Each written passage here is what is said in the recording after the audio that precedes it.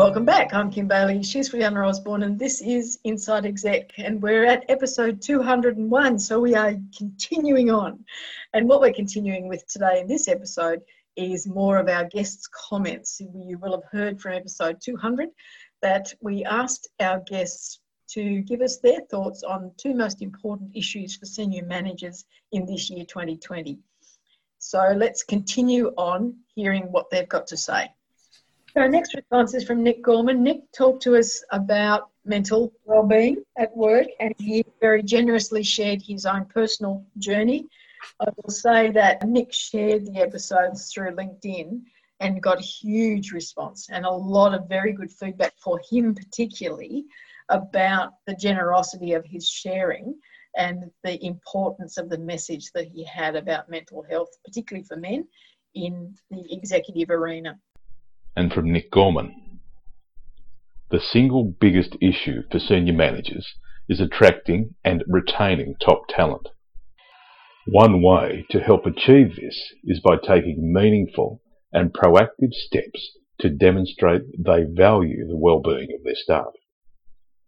Employees, particularly younger ones, want to work for companies that go above and beyond in ensuring that they care about their well-being. In this new world of work from home, it is not a case of one size fits all. It is often underestimated how much knowledge we can gain from live interactions within the workplace. This is particularly true of young employees. It is essential that senior managers understand that this current younger generation will not have live access to those colleagues who would ordinarily assist in their immediate learning and development. They must find innovative ways to fill this knowledge void. Now, this reflects something that we heard Bishoy say about the financial industry in the US and about how people are looking for what organisation they will go to.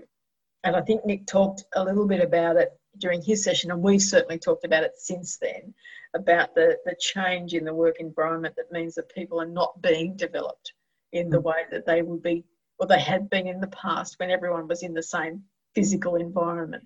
And how do you address that? How do you match up people without really knowing whether they will get on?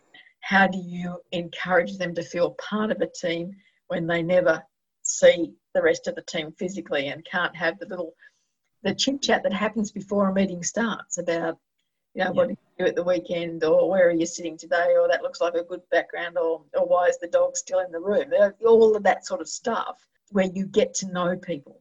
And it's the know, like, and trust thing that is not as easy to do in the current environment as it was in the past, certainly when we were working.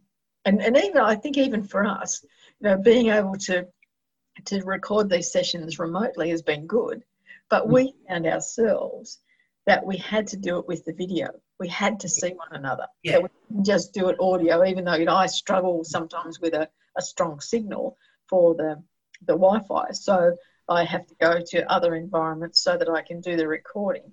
And so initially we started just doing audio, but we found ourselves, and we had to say to ourselves that we need to see one another. We need to bounce the ideas off one another. We need to see the physical reaction. I need to see her rolling her eyes when I say something. Not now. So that I know that I'm treading down the path of you will pay for this. But Nick makes a good point about the new entrant to the organisation. It's really, we do underestimate how much they learn by observation. And it's not just bumping into and talking. That's one aspect. The other aspect is they see how, if you like, more experienced workers, team members, managers and leaders, how they interact with each other, how they enter a room, how they talk, how they join a conversation, how do they initiate a conversation. All those things, we do have to find ways to replace the value of those, because even though you can see them on the screen, even when you do see them, that bit is kind of limited again. We didn't see him walk down the corridor. We didn't see her coming out of the lift. We didn't see, how they do these things the natural way and not staged. Our next one is Anna Mazzone. Anna spoke to us about public speaking and about marketing. She had two different topics that she spoke to us about, and they were both interesting in terms of her experience and her knowledge, particularly the public speaking one, because there was a sense of her contributing, giving back, and that was what she was enjoying doing. And also interesting was to hear her actual journey to get where she was at that point in her career, because she had a very interesting journey up to that point. And I won't say any more. I'll let you go and re-listen to that, or listen to it if you haven't heard it already. Anna recommends 2 strategies. Prioritise client retention. These are difficult times for our clients, and we may find we lose some long-standing clients. Perhaps consider short-term incentives to maintain them, such as waiving fees until things settle down. Change how you do your marketing for potential clients. Ensure your marketing activities are not opportunistic. Rather, find ways to support potential clients and through it create goodwill. In the long term, you'll find these potential clients will look to your products when they are ready to purchase. Be flexible with your staff. Just like our customers, many staff are going through difficult times themselves. Partners could be out of work, children being homeschooled. These are additional pressures they may not have encountered before. The key here is being empathetic and providing flexibility to enable them to juggle through these activities that they find themselves in. Through it, supporting them to stay engaged and maintain momentum. So again, we're looking at looking after your staff, but interestingly, looking at marketing for potential clients. Now, we haven't had anyone else talk about potential clients. It's all being the immediate management of the situation we're in, and let's just make sure that there's some money coming in and that we can continue to, as I said earlier, cover our costs, all of those sorts of things. But here we've got Anna talking about potential clients. It's interesting how we get in the consistent messages on the marketing side and being customer centric and talking about retention at the moment and helping them through the difficult situation so that we build loyalty, have the loyalty long term, as well as be empathetic towards your staff because they're going through the major changes as well. Right, the next one is Matt Wenberg. Matt spoke to us when he was in between or considering being in between careers. He had come up through the ranks from the apprentice to a much more senior role. And he actually, not long after we spoke to him, switched careers entirely, and I understand has switched slightly since then as well, but maintained a path that he had identified and went from his first X number of years, I suppose 20 odd years of experience with tools, as a mechanic, really a hands-on type activity. And now he's moved into, with some study and some other experiences, moved into management roles. So he talked to us about the changes and what it's like and what the thinking process is around those areas. From Matthew Wenberg, challenges faced by senior management in 2020, given the current global environment, would be the ability to change and adapt at a rapid pace in an ever-fluid situation. With this change, also have the ability to be flexible enough to be able to continue core business whilst complying with legislation and laws, and looking after employees' well-being, health, and also, just as important, their financial well-being. The manner in which some, if not most organisations operate is decided by factors and decisions made outside of their control. Managers will have to constantly apply quality control principles and a what is important now approach to be able to operate and comply with laws and legislation. Further to this, managers are faced with taking care of their employees. There is a high level of uncertainty going forward, and no employee or workforce likes to work in uncertain conditions. Overall, rapid adaptation to change whilst looking after their employees. So interesting focus that is completely on the employees, and that the outside influences, you've got no control over them, so you can't fix them, you can't change them. The other good point there is that we sometimes forget that we're adapting everything to suit the current environment, but the core business has to continue. So if you take, for example, in a restaurant situation, they have to adapt to all the new legislation, but still buying of the product, they're deciding the menus, adapting it to to do that, they still have to pay their staff, they still have to pay for their premises. So the core business of any business, whether it's retail or corporate, is got to go on, as well as the new adjustments to go with it. And that's constantly changing. That's the point, which I reckon is a good point. The next one is Maura Sweeney. Maura sent us a audio recording, which was very nice of her. And so we'll play that now, and then you'll hear what we've got to say. What do I see as the most urgent issue for senior managers in 2020? Levity. Levity. Levity is the ability to lift people up. It's to create an atmosphere where things are lighter, things are airier, there's more freedom to operate. The more you can help your people feel better about themselves and better about their environment, the better they will produce, the more innovative they'll become, the more oriented toward problem solving they'll be, the better they'll be in working together in teams, the greater their commitment will be to projects, and their outcomes will improve. Not only have I experienced this and spoken on it so often as a result of my own leadership background, but I will tell you that Harvard University has conducted studies that demonstrate the very same thing. When people feel happier and more supportive, they do better. So within that context, the 2 tips as to how you can get those outcomes. Number 1, think about this. Don't just think about adding levity. Don't just talk about it, but be it and model it.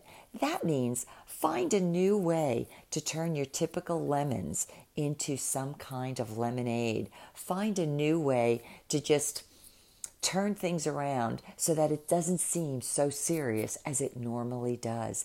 And you will find you will break through some of the tremendous heaviness and the resistance you might have been experiencing and operating in your work environment. And the second thing is this: learn how to celebrate. Most of us know how to celebrate the big wins, but imagine going through some of the typical work days, work weeks, work months, the trying times. Find ways to celebrate the small wins. And how does that show up? It may show up sometimes with an unexpected gag gift. It could show up with a tiny trophy that makes people either feel special or makes them laugh. And I want you to think about this. When you celebrate the small wins, never overlook celebrating even the most boring wins. Oftentimes there are things we all have to do at work that become so mundane and so much of a chore. Imagine one day putting something on somebody's desk to celebrate the fact that they did 1 more month's worth of boring reports that needed to be done. I can tell you this: if you could learn how to add levity to your environment, you will find that you created what I love to call the helium balloon effect, and you will be adding, without even needing any extra money, a special injection of power and success that you maybe never before enjoyed. I wish you your greatest 2020 and beyond. This has been Maura Sweeney from Clearwater, Florida, USA. So Maura once again has given us some food for thought about happiness and the approach that you take to work and to your workforce. And I think in this area, the message is to look after yourself, and the attitude that you give out is the one that will be reflected back. So that if you're content in terms of yourself and what you're doing and how you're projecting your image, the satisfaction that you get from looking after your employees, as we've heard from so many of the guests that have sent us these responses, it's going to be reflected in what they want to give you in return. Yeah, I think it's really worth listening because she makes the points very, very clearly. Our last lot of comments come from Jamie Wadley. Jamie talked to us a couple of times, once about marketing and once about being a board member, being on a board. He was newly on a board at that stage when he talked to us. And we want to thank Jamie at this point because his is actually the voice you've been hearing, reading all of the comments as we've gone through. So we thank him for that. He does have a very good voice for that sort of thing. So we're happy to have him take over some of that for us. Yes, thank you, Jamie. And now some thoughts from me. Jamie Wadley. To me, the most urgent issue for senior managers is to be able to foster, promote and implement the ability for your organisation to be able to shift gears quickly in a fast-changing environment. Change is painful, and helping your organisation to make change, sometimes massive change, is crucial to the survival of any entity. During the past 6 months, some organisations are really kicking goals, while others are just getting kicked. This is a choice. Survival is not just of the fittest, it is for those that can adapt quickly to a changing environment. The dinosaur didn't last. Don't be a dinosaur. I've been fortunate enough to be exposed to the wisdom that's coming from many of the contributors to this particular episode of Inside Exec. What occurred to me is that many of us know what we have to do. Our real challenge is being able to implement and make these things happen. And in closing, I'd like to congratulate both Kim Bailey and Fuliana Osborne on their 200th episode of Inside Exec. Congratulations to you both, and I look forward to the next 200 episodes. I think what he's done is actually reflect what Bishoy said about you can't just sit back and wait for your competitors or someone else to show you the way or for them to fail so that you can just pick up where you left off. Surely, if you haven't changed, if you haven't adapted, you must be seeing some change to the bottom line. You can't be doing better just because you haven't changed in this environment. Everyone's had to change in some way. I think that the message there is not just to look within your own industry, but to look outside your industry. And it's the massive change, because I think massive change is what you need to move beyond survival. Yes, I think it's really, really important to talk about learning from each other in different industries, and the fact that what Jamie is saying, you haven't got the luxury of not changing because you'll become obsolete. In other episodes, we talked about forums such as CEO Forum, International CEO Forums, where the CEOs do come together and they share their experience and expertise, and they in different industries. So it's more important than ever now to do so, and to do so by focusing on what you really need to focus on, change as well as the future, and not using one as an excuse. I can't plan for the future because I've got this, immediate thing to attend to. So again, consistent messages we're getting from our guests. So that is all of our comments. We do thank our guests, not just for sending in those comments, but for being with us the times where we actually talk to them longer term. You'll see all of the links to their individual episodes at the bottom of this podcast. Thank you to everyone who's listened and sent us in their well wishes. Thank you to my partner in crime for keeping me on track and making sure that I challenge her. For me, being able to challenge her is a target in itself. But it's so easy for you, Kim. And we do bounce off one another. We do work well. We have got guests lined up into the future, so we will be continuing on. But for now, episode 201, I'm Kim Bailey. She's Fuliana Osborne, and this is Inside Exec.